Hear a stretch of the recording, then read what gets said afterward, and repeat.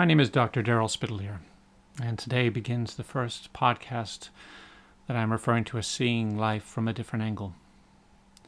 Strange title, I know, but after some consideration and after really hearing more than once from my patients that I do see life from a different angle, I wanted to share some thoughts, ideas, feelings with you from a psychological as well as philosophical as well as religious perspective. I have been blessed for many, many years to be able to work with my patients, and I've gained so much knowledge from them. It's amazing how much we can learn from others when we're willing to listen to them. And it is my hope to be able to share some of the knowledge that I have gained, some of the insights I have gained. And that's why I am referring to this as seeing life from a different angle. I think probably the best way to begin this first podcast, other than introducing myself, is to talk with you a little bit about what I mean by a different angle. I look at life this way, is that when we are first developing psychologically, we have what I refer to as this wide open reality. And this wide open reality, we can imagine as children anything, everything. Anything is possible. Anything is something that we can grasp. Are there aliens? Of course. Are there people that live under the earth? Of course. Can we make things be the way we want them to be? Absolutely. But sadly, this state doesn't last long. And of course, it makes sense that it doesn't last long because the real world doesn't really allow for us to believe that all of these things truly exist or can truly continue to exist. And so what ends up happening, more often than not, is that our parents, who care for us and love us and want to take care of us, they begin to force us, for want of a better way to put it, into this myopic reality. Now, if you can imagine, myopia is a state where our vision becomes very narrowly focused, and the same is true for our reality. And what ends up happening is that we begin to conform to the reality that our parents would like us to have. Now, this is motivated by two things, and it will require us to step back just for a moment to explore both of these. But it's required out of the fear and what I refer to as the pathology of our parents, that we conform to the reality that they see. So let's stop for a moment and think about what that means, that fear and that pathology. If we imagine it this way, is that we're all small children, and we say to our parents, "Can I have $1?" And our parents say, "Here's 25 cents." And we ask for $1. Say, "Please, please, more." And our parents say to us, No, you have 25 cents. Be thankful for the 25 cents.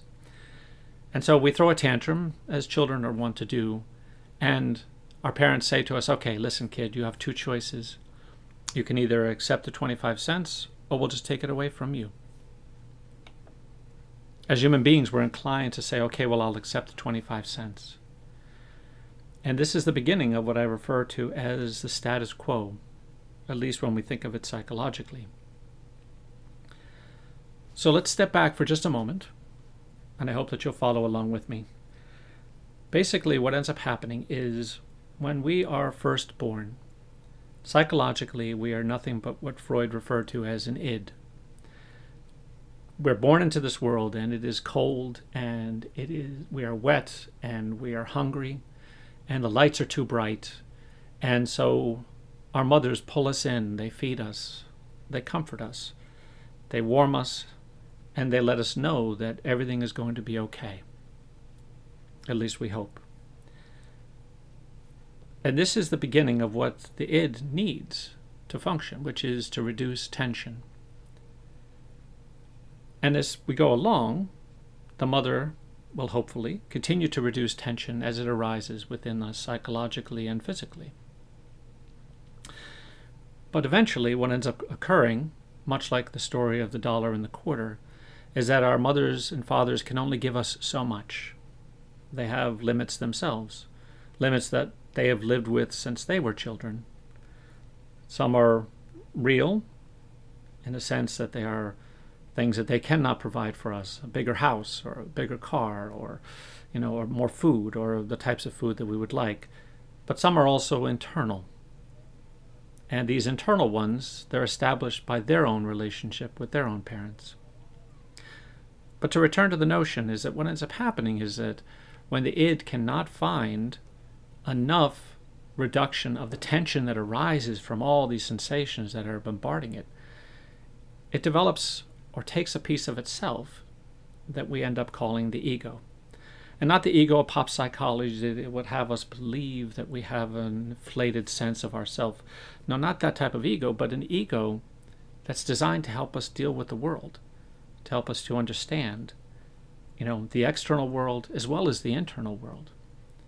And the ego's task is pretty straightforward.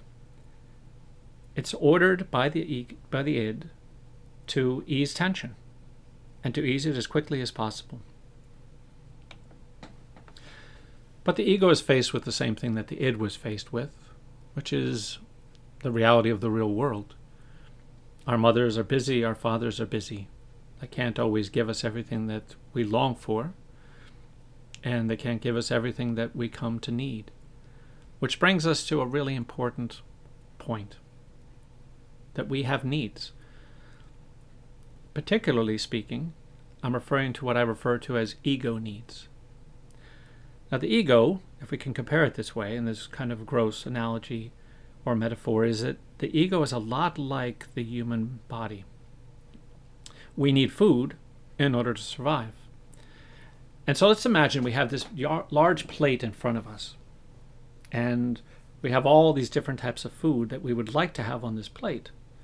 Now, if we're very gratified, then all the types of food will be on this plate, all different food groups. And we'll have a little bit of this and a little bit of that, but plenty to eat. And the body as itself will benefit from all of this food. But in reality, we oftentimes don't have all the types of food that we would need to eat. In the same way, the ego does not get the gratification for all of its needs the way that it would long to have. And there are consequences for this. One of the things that occurs when we don't get enough gratification for the ego's needs is that the ego feels a measure of tension and a measure of fear. But why would it fear? It fears for itself, for its own existence. It fears the consequences for not being able to ease the tension of the id. And one of the things, or the byproducts of all of this, is that development of what we refer to as the fear of abandonment, or what I refer to as the fear of expulsion. We'll get into those things at a different time, but let's go back to the notion of the dollar and the quarter. When our parents give us what it is they can give us, what happens is that, psychologically speaking, we now have what I refer to as a psychical status quo. And the status quo is something that we live within, and we have to live within. So let's use this as an example. You go into the kitchen, and you look for your mother to give you a hug, and so you raise your arms and you ask for a hug. It's what I refer to as the erotic need, the need to be touched and held and caressed. And so your mother is busy. She's busy doing something in the kitchen. She's otherwise occupied. And so she shoos you away, ever so slightly, but she shoos you away. But being 2 years old, your patience lasts as long as a 2-year-old's patience lasts. So seconds later, your arms are up, looking for her to give you a hug. But this time, she responds with some measure of sternness, we'll say. Otherwise occupied, she needs to focus on her task, and you may in that moment be something that bothers her. So what do? You step back out of fear, and you trip and you fall. And in falling down, you start to cry. What does your mother do in consequence of that? She comes racing over to you, and she picks you up, and she gives you a hug. And the ego says, aha, I have just discovered a way to get the erotic need met. It's not the healthiest way, but I can get my needs met this way if, from now on, I just cry, or I get hurt, or I fall. This begins the process of what I refer to as pathology, the distorted ways that our ego finds to get what it is we need. So now, if we return to the idea of a myopic reality, we have the groundwork laid for us. We have our parents who, in their own fear and their own pathology, seek to kind of confine us in this myopic reality. We almost can envision it this way, as they have built this fence, and they say to us, you must live in this fence, because this is what we need you to live in. This is what eases our fear. This is what satisfies our pathological view of ourselves and of the world. And so we have this fence that is built around us, and that is the real world. That's the reality that we see. And it's a reality that we maintain because in that space, we're afraid to step out of it. We know there, at least, that going back to the metaphor of the food, that at least I can get these certain types of foods here. And so as a byproduct, we stay within that fenced-in yard. The strange thing about it is this, is that it ends up becoming for us the measure by which we measure. We tend to think about others only from that reality. We tend to think about ourselves only from that reality. We look at the world only from that reality. And so when we think about it, oftentimes a number of patients have said to me throughout the years, this is how people treat me. I am the one common denominator that leads people to treat me poorly in my life. And the truth of it is, that's not necessarily so. The reason that it appears so is because we're stuck inside of that fence that has us viewing ourselves and the real world in this particular way. And so part of, I think, effective therapy is to begin to free us from the confines of this reality. And I think that kind of gives us the opportunity to examine life from a different angle. If we can envision it this way, is that life is like a circle. In a myopic reality, we can see only about 10 degrees, which leaves 350 degrees unseen for us. And such a large amount of life unseen that really, if you think about it, going back to the idea of a wide open reality, at one time we could see. Our imaginations would allow us to see it, or what adults call imagination would allow us to see it. But to a child, it wasn't imagination, it was real. But that other 350 degrees is blocked by the reality that we come to live in. Again, fostered and maintained by our own fears and our own pathologies. And so, in this small space, what would it look like if those 10 degrees were challenged just a little? What would happen if we added a degree, 2 degrees, 5 degrees? If we step back and looked at life ever so slightly differently? Here's an example from my own life. When I was 9 years old, we were living in this town in New York called Wappingers Falls. It was a small little town. And I went to my father, and at the time I said to him, I have this crush on this girl. And I was struggling, and the reason I was struggling was because my best friend Paul also had a crush on this girl at the same time. And my father's reaction was to laugh, to chuckle. And for the longest period of time, for a very long period of time, I took offense at that. I thought that he was making fun of me. But after some consideration and looking at life differently and trying to see it from another 5 degrees beyond the 10 degrees I ordinarily would see it in, I started to ask myself a couple questions. One of those questions was, how old was my dad at the time? My mom and dad were young when they got married, and so my father was only 30 by the time I was 9. And so, I thought about it, what was I like at 30? What was he like at 30? Perhaps at some level or another, this was all new to him. Of course it was. Here's his son saying he has a crush on a girl, and the son is 8 years old. And so I thought, it's fascinating to consider, what if he saw it differently than I saw him? That he saw it as, this is so cute, this is so sweet that my son would feel so deeply for someone and at the same time be so concerned about his friend. I also thought, maybe he laughed because he, reminded himself, or I reminded him, of the experiences from his own childhood. Maybe he had had a crush on a girl at that age, and now he has his son saying the same thing to him. But the point is this: by seeing it from a different angle, it began to alter my relationship with my father. My perspective on him changed, and as a byproduct, my relationship changed.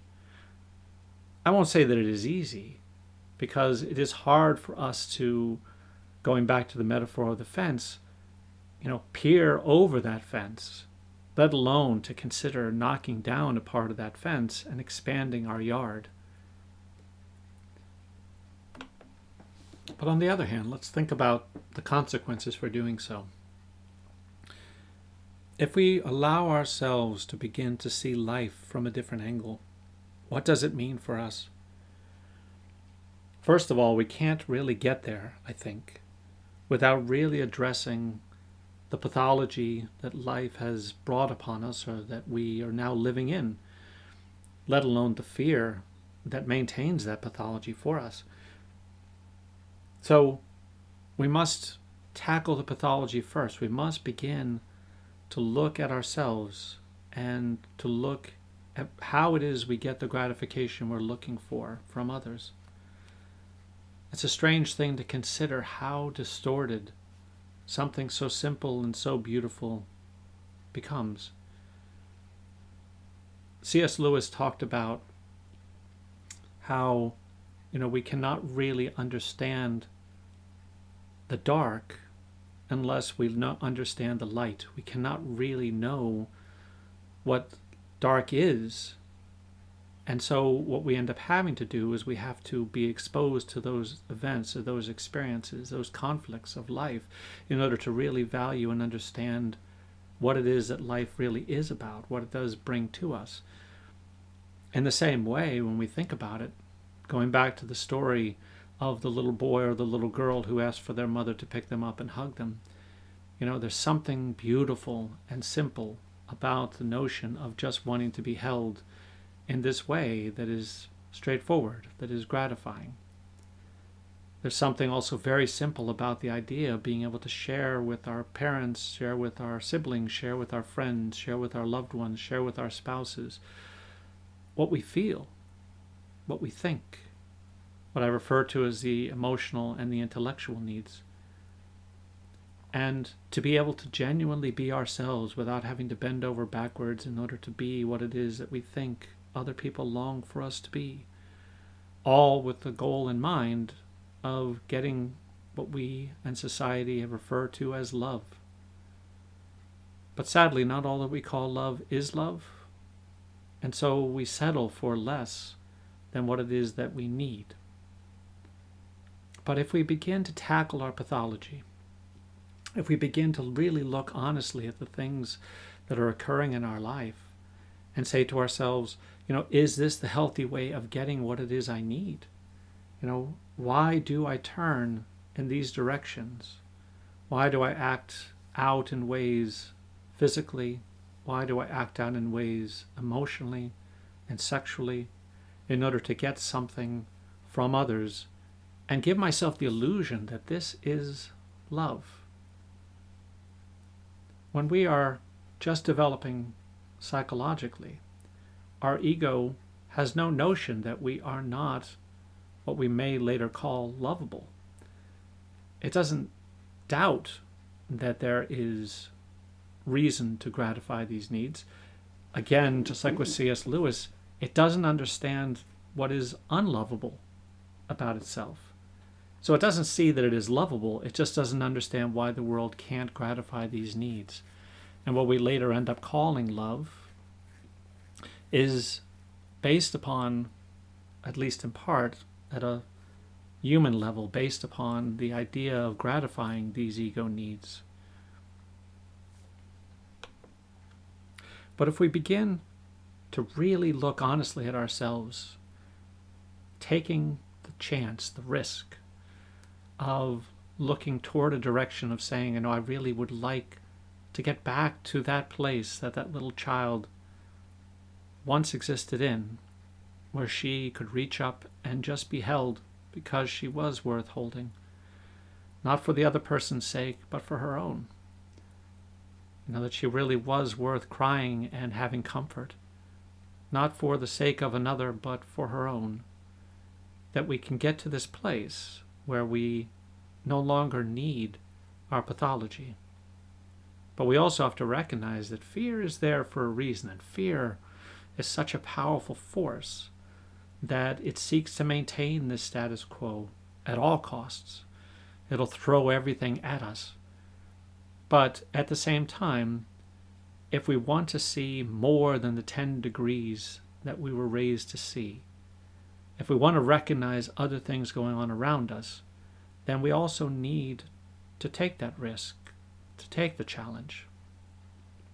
I remember many, many years ago, this elderly patient of mine was struggling with her anxiety. She had been overwhelmed by life and felt unloved by her kids and by even her grandchildren, and sadly not an uncommon tale. But one of the things that she struggled with in particular was severe anxiety that would come upon her at night. And I said to her, and she laughed and paused and challenged me in this, but I said to her, we have to follow the path of anxiety. And by that I meant when we feel anxious, we have to begin to look at it differently than the medical world would want us to look at it. We have to begin to look at it as an opportunity to ask ourselves, am I challenging the status quo? Which is why it is that my ego is experiencing anxiety. So it will be an anxiety-provoking and indeed fear-provoking experience to begin to see life from a different angle. But there are benefits. And so what are these benefits? I look at human beings as children in adults' clothing. And that these layers of clothing have been added to this little child who just longs for one thing, something simple, something straightforward, which is to love and to be loved. And these layers of clothing are all the pathologies and the fears and the anxieties and the trepidations and the shame and the guilt that occur in human relationships. And to slough off all of these layers of clothing, one by one, however long it takes to slough them off, allows the child to emerge, the child who wants to love and to be loved. And in so many ways, isn't that really all we're chasing? After everything is said and done, all we long for is to be loved, to be valued, to be cared about. And I believe that there's probably not a single individual who is listening to this now who doesn't feel exactly that way. We look for it in the oddest of ways, in the strangest of ways, in the strangest of places. But after everything is said and done, the one thing that we long for is to be loved. It doesn't necessarily mean, however, that we believe ourselves lovable. And I know that that is a topic of some great depth, and definitely one to examine and explore as we move on. But I will say that it is our goal in life to get to a place where we can love and we can be loved again. And I think that that's where we begin, to see life from a different angle. Thank you very much. Be well.